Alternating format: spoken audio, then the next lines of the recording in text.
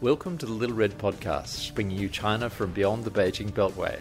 I'm Graham Smith from the Australian National University's Department of Pacific Affairs, and I'm joined by my co-host Louisa Lin, former China correspondent for the BBC and NPR, now with the Centre for Advancing Journalism at Melbourne University, and currently a visiting fellow with the Journalism and Media Studies Centre at Hong Kong University.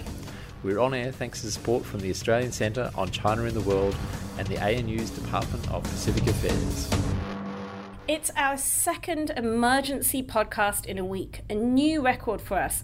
But this comes after a new record march in Hong Kong yesterday on Sunday. The organisers said 2 million people came out. That's just about a third of the population. The police figures, however, were much lower. This after the government had already promised to shelve unpopular extradition legislation. Hong Kong is now in uncharted territory and will be asking if it's even governable anymore. We'll hear in a bit from legislator Alvin Yeung from the Civic Party and Cardinal Zen, an 87-year-old cardinal in the Catholic Church who's been extremely influential and vocal in campaigning against the law. So, Louisa, this huge protest comes after the government agreed to suspend the law. Now, you were out yesterday. Why was the crowd still protesting? Because it seems, from an outsider's perspective, they got what they wanted, didn't they? Well, yes and no. They want this law completely withdrawn, not just suspended. So they felt that they still have to press ahead until they get every single thing they want. And I mean, it was a gigantic crowd. Everybody was told to wear black, and you could just see this sort of sea of black that filled 5 main thoroughfares in Hong Kong. They have some other demands as well. Last week on Wednesday, there was a rally, and it was broken up by police very, very violently. They used 150 rounds of tear gas, they used rubber bullets, they used these bean bags, and there were about 80 people that were injured. So the protesters want the issue of police brutality addressed, and they also are very angry because that protest was designated a riot, a disturbance by the government. And they want that designation removed because there are all kinds of legal consequences for that. And they also are calling for the chief executive, Carrie Lam, to step down. So it was interesting because this comes just a week after this other massive protest of 1 million people. But all kinds of people came out yesterday who hadn't come out last week.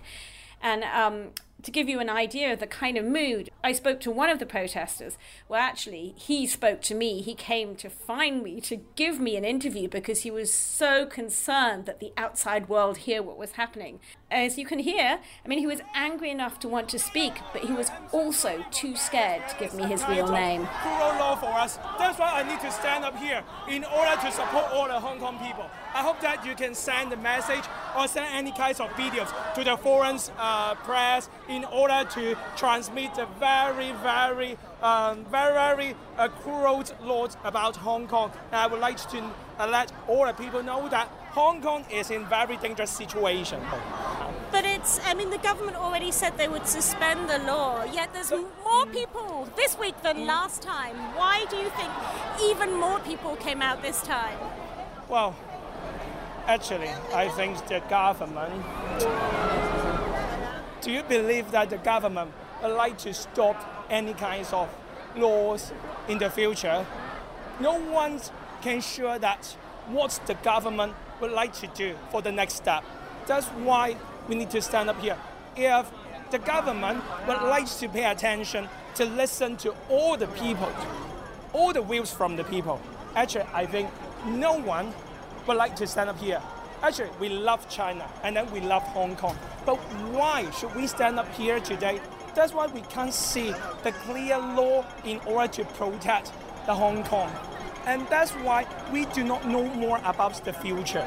So I hope that all people... But say a week ago, nobody was scared of having their photos taken. What has happened in the last week?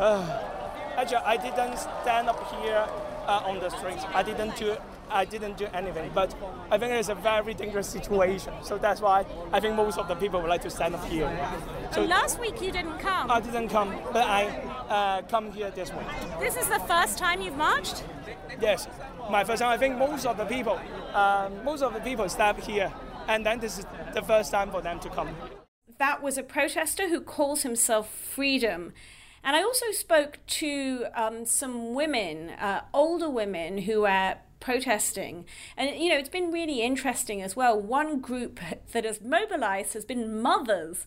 And there was this rally of 6,000 mothers late last week who came out at night, and they accused Carrie Lam of being unfit to be the leader. So, you know, when you've lost the mothers, that's something, you know, that's new levels of unpopularity. They seem to have lost everyone, and they've lost everyone from the evangelicals to the people that run porn websites. So I think I don't think there's anyone left to lose.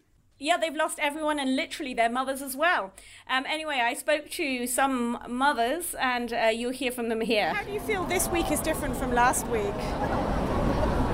Well, I think the people are more enthusiastic than last week. This is how I feel. More enthusiastic. More people should come out. And do you think is it still about the law, or is it about China now? Is it bigger? To me, it's not. It's about how they treat the children during last Monday, and how we don't think they treat the children right. Not the teenagers. I don't think they treat them right. I don't think it was a riot. I don't think they are, what did they call them, rioters. Yeah, I don't think this. So I think they should be more fair in describing what happened. The government didn't do it right. The police used excessive force on children. That's how I feel. So will you keep on coming out? Yes, I will. And you? Yes, as long as you have the strength. Yes, until to me it's until they how to say that in English? Until they don't call it a riot, until they give justice to the children, until they really treat them. Yeah, until the kids are fairly treated. And so, I mean, you were out there. What was the mood like on the streets? Well, it was really interesting. Despite being such a massive crowd, it was just this extraordinarily civilized crowd, and very, very well organized as well. The mood, though, was, in some ways, it was quite sad, because there was one protester who died in the act of protest. He fell from a building, and so this was also a kind of like a funeral march for him. And lots of people bought white flowers. And even when, you were walking down the street, people were pressing white flowers in our hands. They were giving free water. They'd give us water bottles, and they'd fill them up when they were, when we drank them. People were spritzing our faces. People were fanning us. People were taking away the bottles and recycling them. So it was a very, very organized crowd. And despite the fact that there were so many people on the streets, even past midnight, they were occupying some lanes that had been occupied during Occupy Central in 2014. And, they were occupied by thousands of people in the early hours of the morning. But this morning, all those people actually negotiated with police and withdrew. So it was a very interesting, very kind of civilized kind of protest. Yeah, no, I saw footage of the protesters making way for an ambulance. It just seemed incredibly orderly. Yeah, everyone was talking about that, like the Red Sea parting. I mean, it was almost like geometrically straight lines. I mean, one thing that strikes me, because Hong Kong is such a civilized and polite place, how much of people's anger stems from the, if you like, uncouth behaviour of their own government and their own police force? Oh, a lot of it. People are just maddened by the fact that the police were so brutal. And then even though Carrie Lam, the chief executive, was, withdrew the legislation. She didn't apologize for the police brutality, and there's this real feeling that she absolutely should apologize for that. After the march, she did issue an apology, but it really wasn't enough for people. Louise, we saw 2 million people on the streets. I mean, that's equivalent to over 6 million people protesting in Australia, or close to 100 million people coming out in the United States. And is this a turning point for the territory? I mean, that's the really big question. It's clearly a threat to Beijing and to the government of Carrie Lam. But the question really is, what next? Can anyone, I mean, not just Carrie Lam, but anyone else, can they govern with this kind of threat hanging over them? I spoke to one member of the legislature, Alvin Yeung, who's a barrister, and he's a member of the Civic Party, which is part of the pro-democracy faction. And I started by asking him whether the announcement that the bill would be suspended would be enough for him, and he was unequivocal with his answer. Playing word games or playing all these language games is not something we're expecting. We need a clear and unequivocal signal from the chief executive that we do not want the bill. So please scrap it. Please withdraw it for once and for all. 2 million people on the streets has managed to do something that the legislators, you in the legislature, have not managed to do. Does that make you feel impotent? We have to go back to the system. We have to understand that under the Hong Kong system, under the well-designed system by the communists, they willfully make this legislature almost a lame duck, in the sense that when the Democrats, when we enjoy a majority in popular votes, that do not transfer into seats here at the legislature. In fact, we are in the minority. So we have to understand that it is by design, it is a matter of structural issue. So when we in the legislature, when we cannot defend the values of the Hong Kong people, we have to ask the people to help us. And so the people answer to our calls. That is why they took to the street, within 7 days, over millions of people took to the street. But I mean, politics, leaving the legislature and taking to the streets is a dangerous game, isn't it? It's not ideal. It's not perfect. And in fact, in an ideal world, the chief executive would have resigned a week ago. The 2 million people march would not have happened in a real, genuine democracy. So let's not forget, Hong Kong is not a real democracy. We have elections, but those elections cannot be fully reflected in the sittings of the legislature. And not to mention, the chief executive is not elected by the people. So this is a rather, you may say, unique system that sometimes we have to refer to the people and rely on the people's power.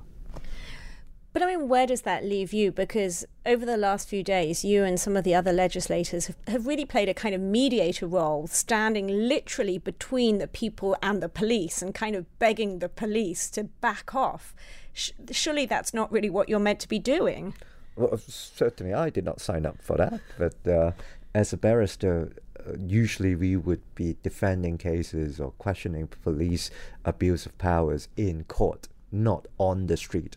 But again, we are now living in a very interesting times, that when people talk to the street, when people are trying to answer or trying to defend the values directly, then we as legislators, we have a role to play. We have to make sure that our young men and women, they will not be hurt by this sometimes out of control police. This is one of the few things that we can do for young people. Yes, it's not part of the job, but come on, we are the representatives of the people. We have a duty to make sure that they would not get hurt. But you are not able to actually represent the people, are you? In the way that the legislature itself is formed, that you're always going to be in a minority. So there's such a limit on your abilities to represent the people. I agree, and I have to confess that by system, by design, even though we enjoy a majority in the popular votes, we are minority here at the legislature. But again, if this is the game, if this is the rule, then we try to see how far we can get. There's no guarantee that we can success every time. No way. But we try. The last success was probably 16 years ago. And that's Article 23. Yes, that's a national security legislation. So we have to rely on the people, and we trust our Hong Kong people. When it comes to the critical moment, they would come out and they would take up the responsibility with us. So again, this is not a perfect world. This is not a perfect thing to see, but well, it happened. But is this setting a pattern now? Every time some controversial piece of legislation comes around, people take to the streets, and every time the violence escalates a little more? I wish that would not be the case. I can only wish that Hong Kong government and Beijing would understand that this is not the right way to go. They have to give us democracy. They have to implement constitutional reform so that people's voices can be fully and truly reflected in the legislature and also in the executive branch. I mean, there's no sign of that happening, is there? Well, unfortunately, it seems quite far-fetched to expect a democratic system to be implemented in Hong Kong. But again, I think any sensible person sitting in Beijing would understand that, hey, after 22 years since the handover, they have tried a few number of methods to govern Hong Kong. They have tried an entrepreneur, that's our first chief executive, which was a failure. They had a senior civil servant, second and this chief executive, and they had widely expected communist, C.Y. Leung, who was a surveyor, and he was a disaster, and now we have Carrie Lam, who's even worse. Then what is left on the table? I would say the only option is democracy. China and Beijing should pick up the fact that Hong Kong people, we are not asking for the moon here. We are not asking for something that we never deserve. We're simply asking for something that is clearly written in the basic law. That should be a promise. And if they have the wisdom, then we could have enjoyed democracy. So do you think these protests about the extradition law are going to expand into protests for more democracy and for other things, or is it just about this one issue? There are many issues arise from this very extradition movement, or anti-extradition movement. We see a widely spread of abuse of powers by the police. This is something that we have to tackle. We see no accountability in the executive branch. The chief executive and the security secretary and the justice secretary, they were supposed to be responsible for all this mess, but now no one's going to clean it up. So we have to find someone to be accountable for. So, and of course there are other issues like a number of youngsters being arrested on riot, and we have to make sure that they would not be charged. We have to see what can be done in that regard. These are the more immediate issues that we have to deal with. But of course, everything leads to the system. And I am confident that Hong Kong people are now fully aware that, hey, if you do not have a proper check and balance system, then there's no way our values can be defended. I mean, you talk about defending Hong Kong values, but in many ways, Hong Kong values are directly in opposition to Beijing's values, universal values, freedoms of speech, expression, assembly, academic thought. Most of these are the seven unmentionables, the Qibujiang. How can you... I mean, these two systems seem fundamentally incompatible, these two sets of values. How can Hong Kong be governed by Beijing in those circumstances? Given the popular voice on the streets, doesn't that make Hong Kong ungovernable? Well, it's up to Beijing now. The ball is now in Beijing's court. Hong Kong is one and the only international financial center within the People's Republic of China. And in fact, this is one of the few international financial centers of the world. Over the past 20 odd years since the handover, Hong Kong has served has been serving China well. We are still the largest source of foreign direct investment to China. We are one of the best trading partners with China. If China wishes to maintain Hong Kong's special and unique identity, and so that they could also benefit from that, then they have to think twice before they take the next move. As I mentioned a bit earlier, they have tried 20 odd years. They have experimented and failed a number of ways. And so what is left on the table?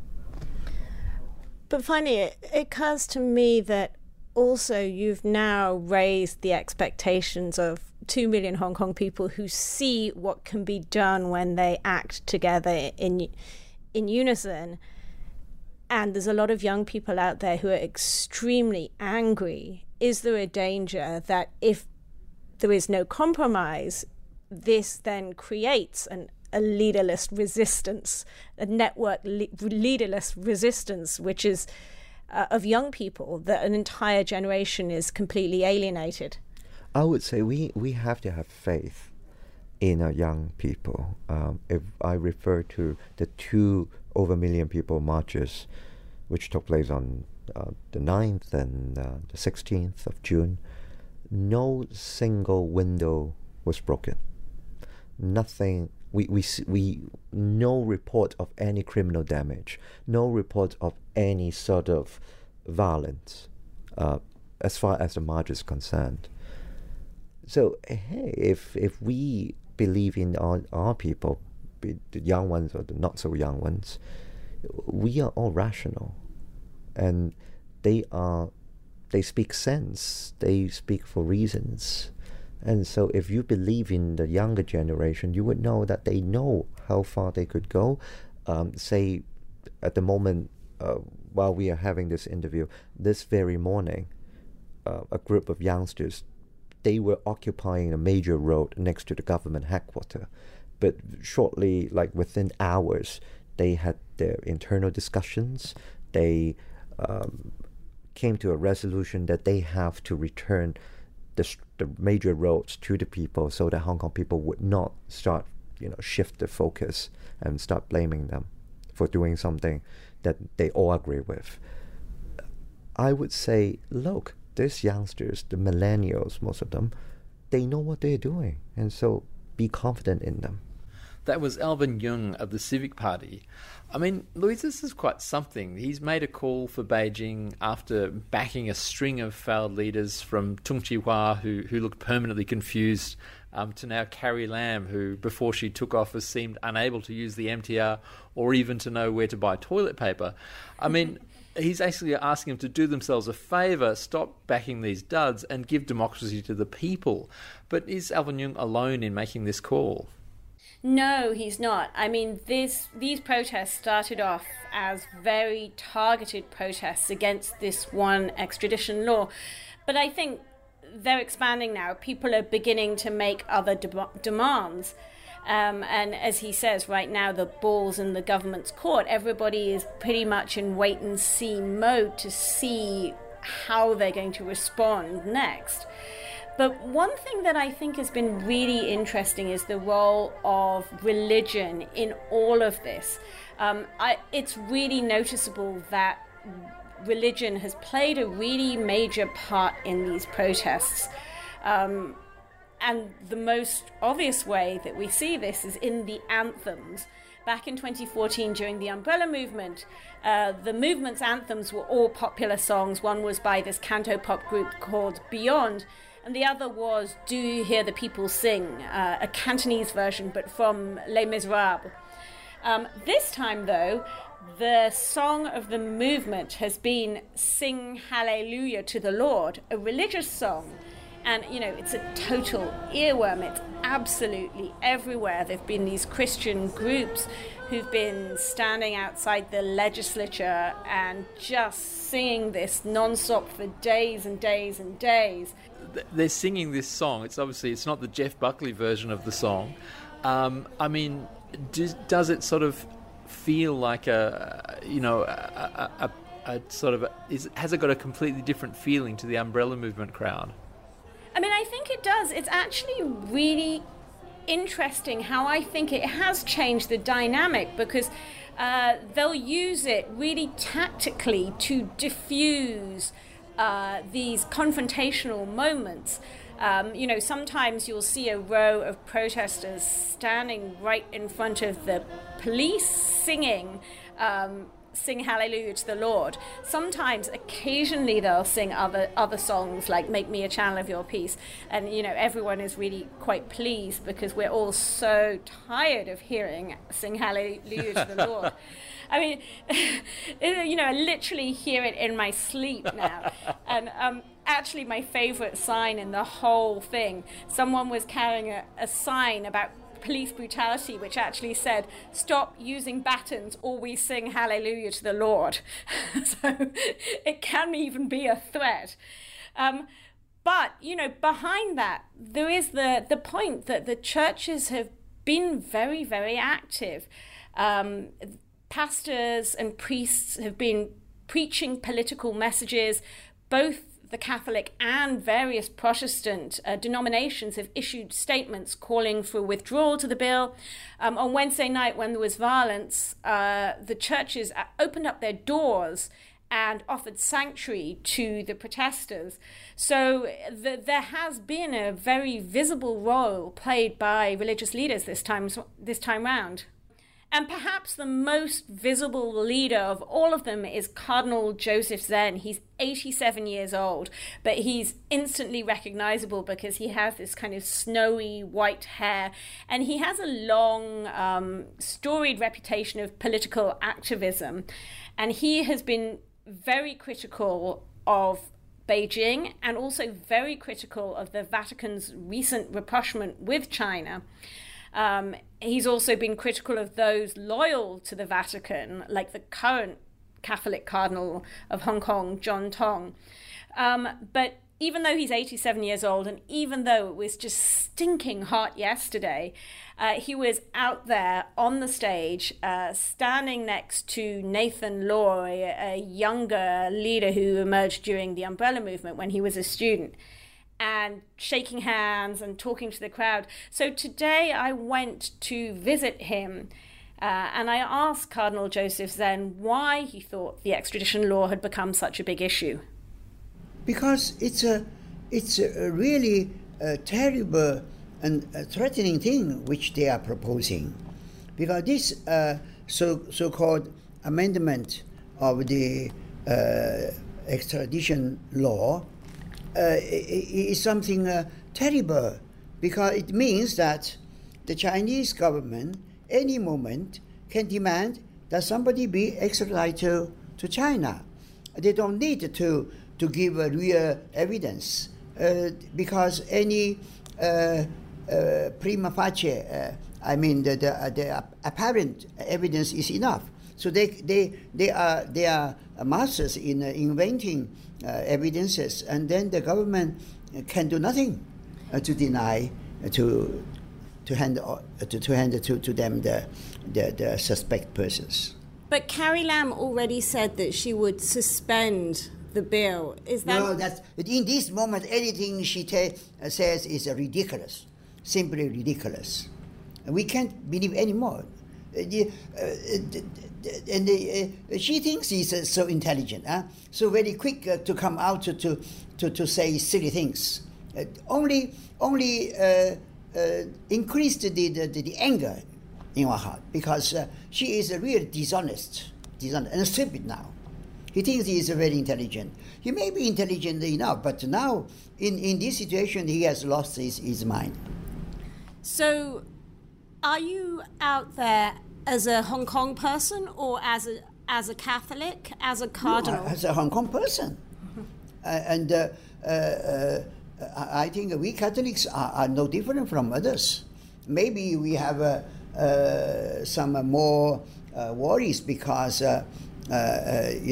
many of our people are going to China to help both the underground and above ground, and many of those things are illegal because you cannot do legally because they don't allow to do that. So you cannot ask for permission because it will never be given. And so those people who go there to lead some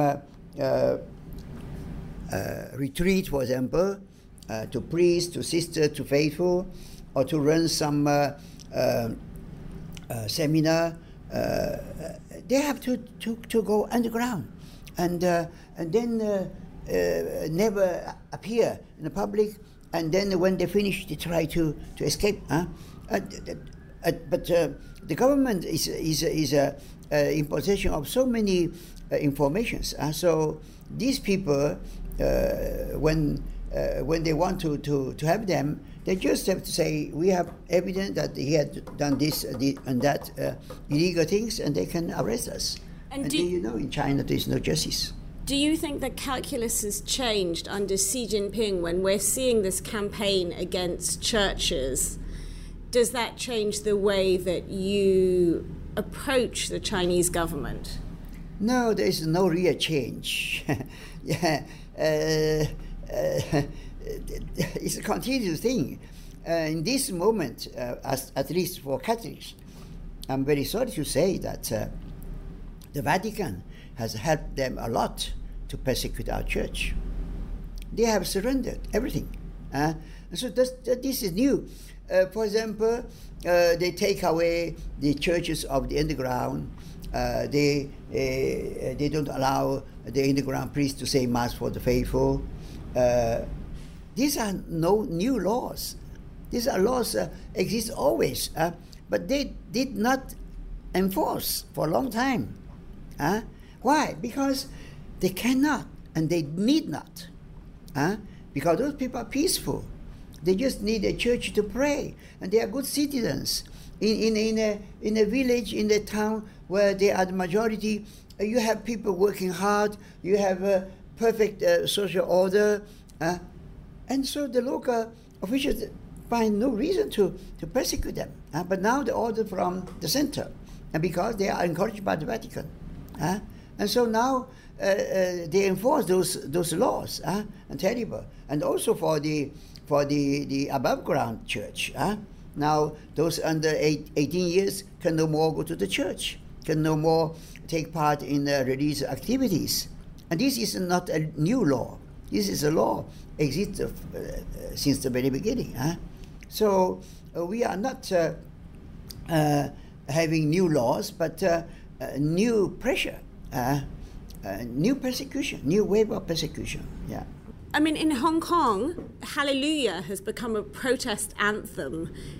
How do you think that has changed the dynamic of the protests, hearing this Christian song being sung, all the time? This song happens to be a song known to both the Catholics and Protestants. So it's very convenient to sing that. And because there are not many songs we use on both sides, and there are songs we use, but they are very complicated. This is the one simple one. So it's okay. But I am very happy that in this moment, the Christian religions are more present than before in other occasions. Yeah. But it seems to me that the use of this song is really important, that it's being used to diffuse tensions, and that protesters are using it very effectively. Oh, yes, I think so, yeah. But there have been so many activities of prayer.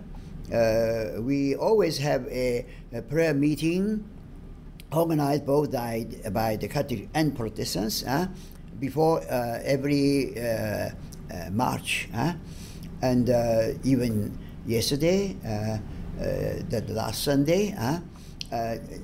This has become already a normal procedure that before going to the rally, we have a prayer meeting.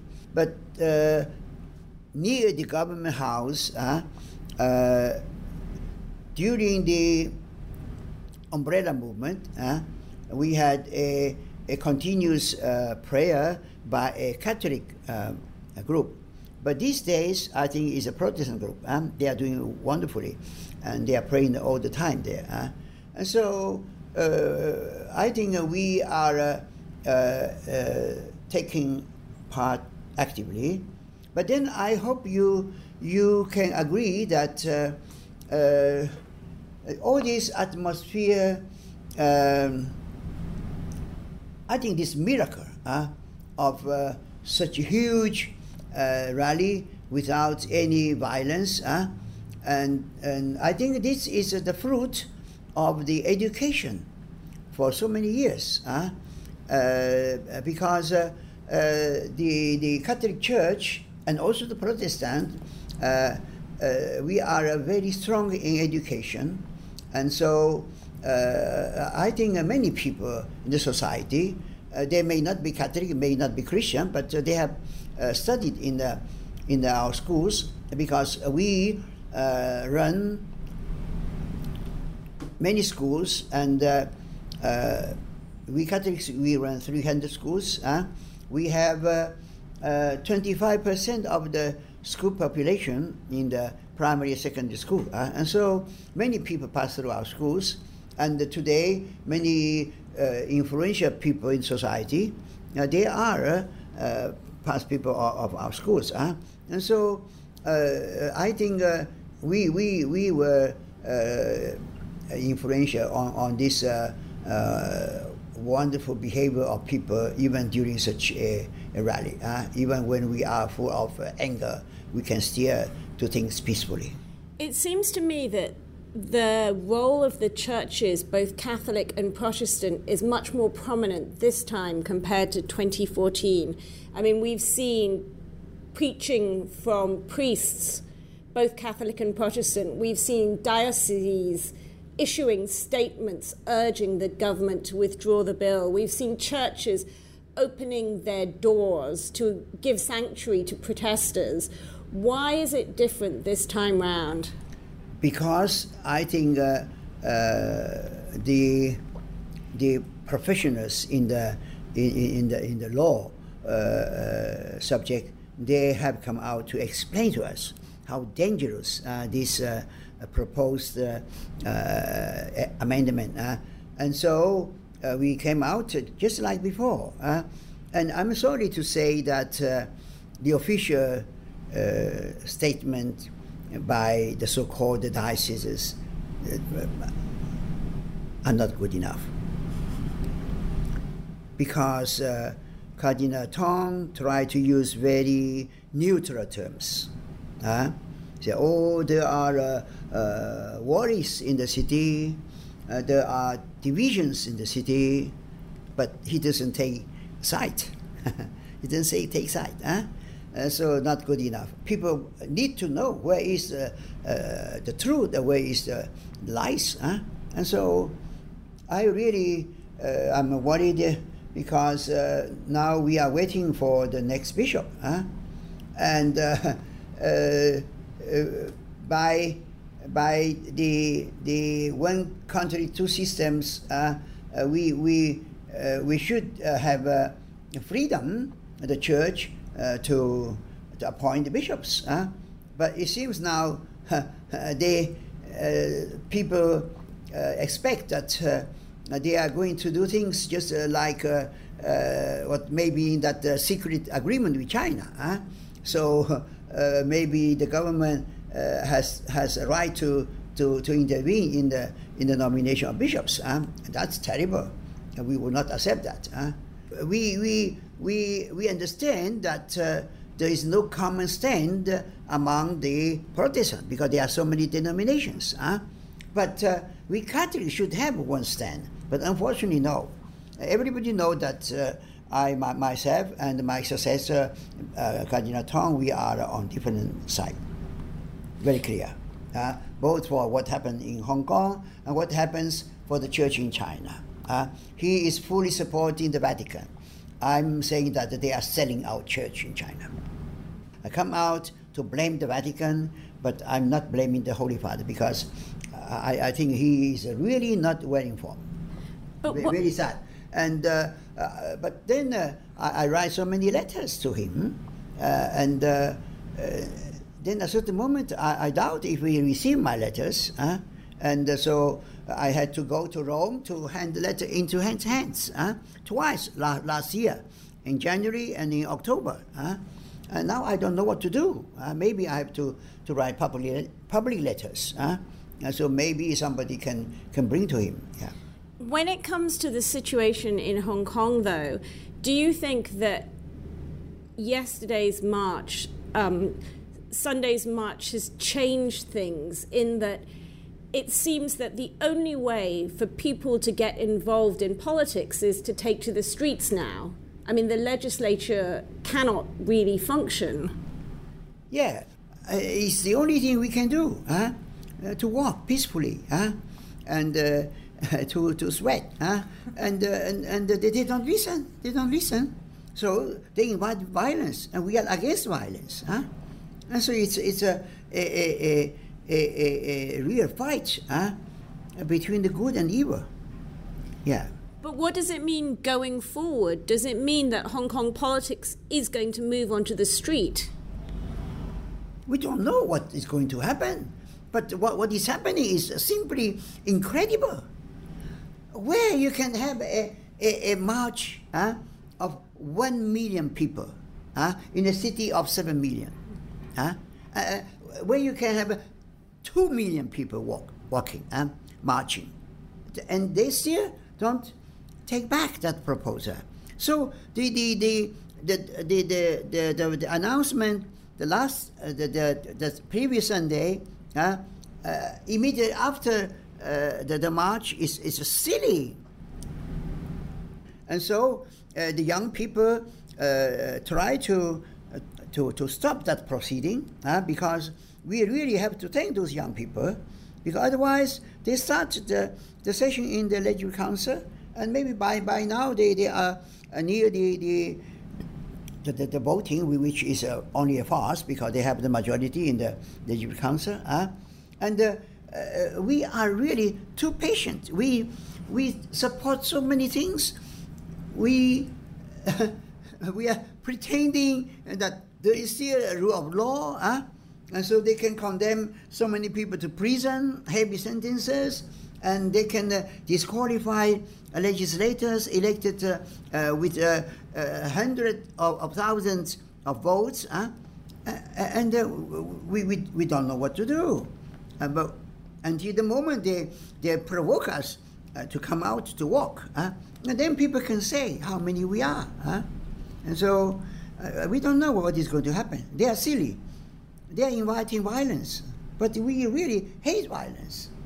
If the government completely withdraws the bill, would that be enough for you at this point? For the moment, yes. But now we can see that the problem is huge. It's not only that legislation.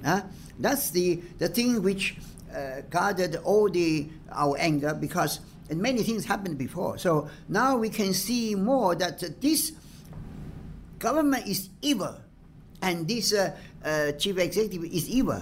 So I think they have no right and they have no possibility to rule the city anymore. I think anything they do now, we are coming out. With this new legislation, we would not even have freedom of speech. This is the only thing which remains. And so I don't think we stop here. So you want her to stand down? Oh, even more than that. We want her to stand down, but then we hope that the central government may understand that they must put somebody in whom the city trusts. Otherwise, it's just the same thing. The root is because the chief executive is of their choice, not our choice. unless they really want to destroy this city, they must adopt some compromise. Because they must understand that the things cannot go on like before. That was 87-year-old Cardinal Joseph Zen of the Catholic Church. I mean, listening to the Cardinal's words, it's extraordinary to hear someone so influential saying, we've been too patient.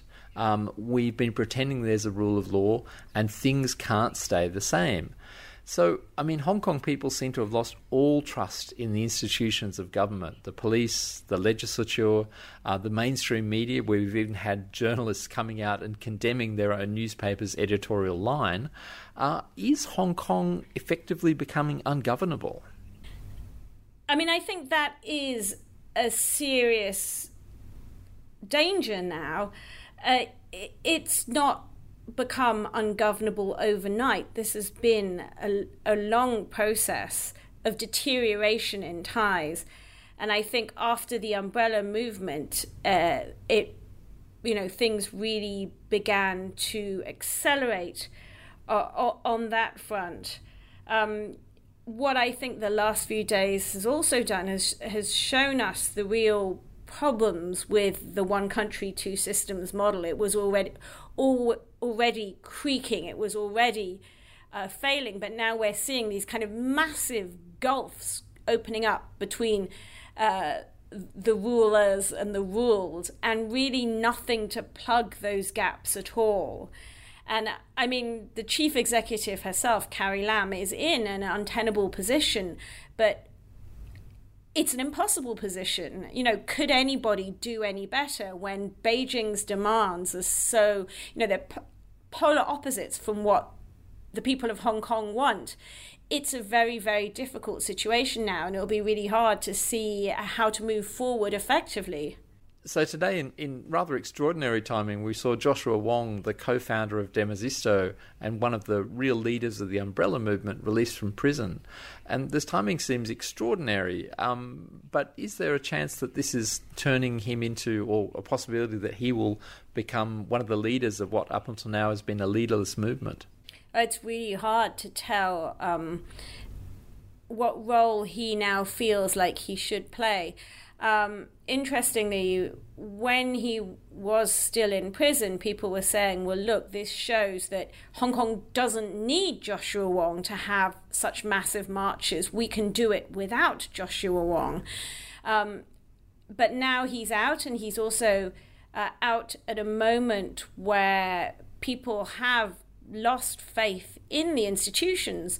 And of course, Joshua Wong is not able to serve in the legislature because he's been in prison. He's been excluded from the formal political process, like Cardinal Zen as well. So it'll be really interesting to see whether these figures who play no part in the formal process what kind of role they come forward to play. When he was released, he made statements, and he said that he wanted Carrie Lam to resign now. He did not see why she hadn't. He called for the police to stop arresting and charging people. He did say that Hong Kong people will not bow down to an authoritarian force. But I think for Beijing, this is deeply worrying because, of course, they're having to censor all the news about these protests, because their biggest fear, of course, must be that across the border, people in China proper are looking at Hong Kong, and they're realizing that protest and radical action does get results. And that is something that terrifies Beijing. Louisa, thanks for joining us. Thanks, Graham. You've been listening to the Little Red Podcast, bringing you China from beyond the Beijing Beltway. Like us on Facebook, follow us on Twitter, and leave us a nice review somewhere. Our editor was Michael Green. Background music is by Susie Wilkins, and our cartoons and gifs are courtesy of Seb Danta. Bye for now.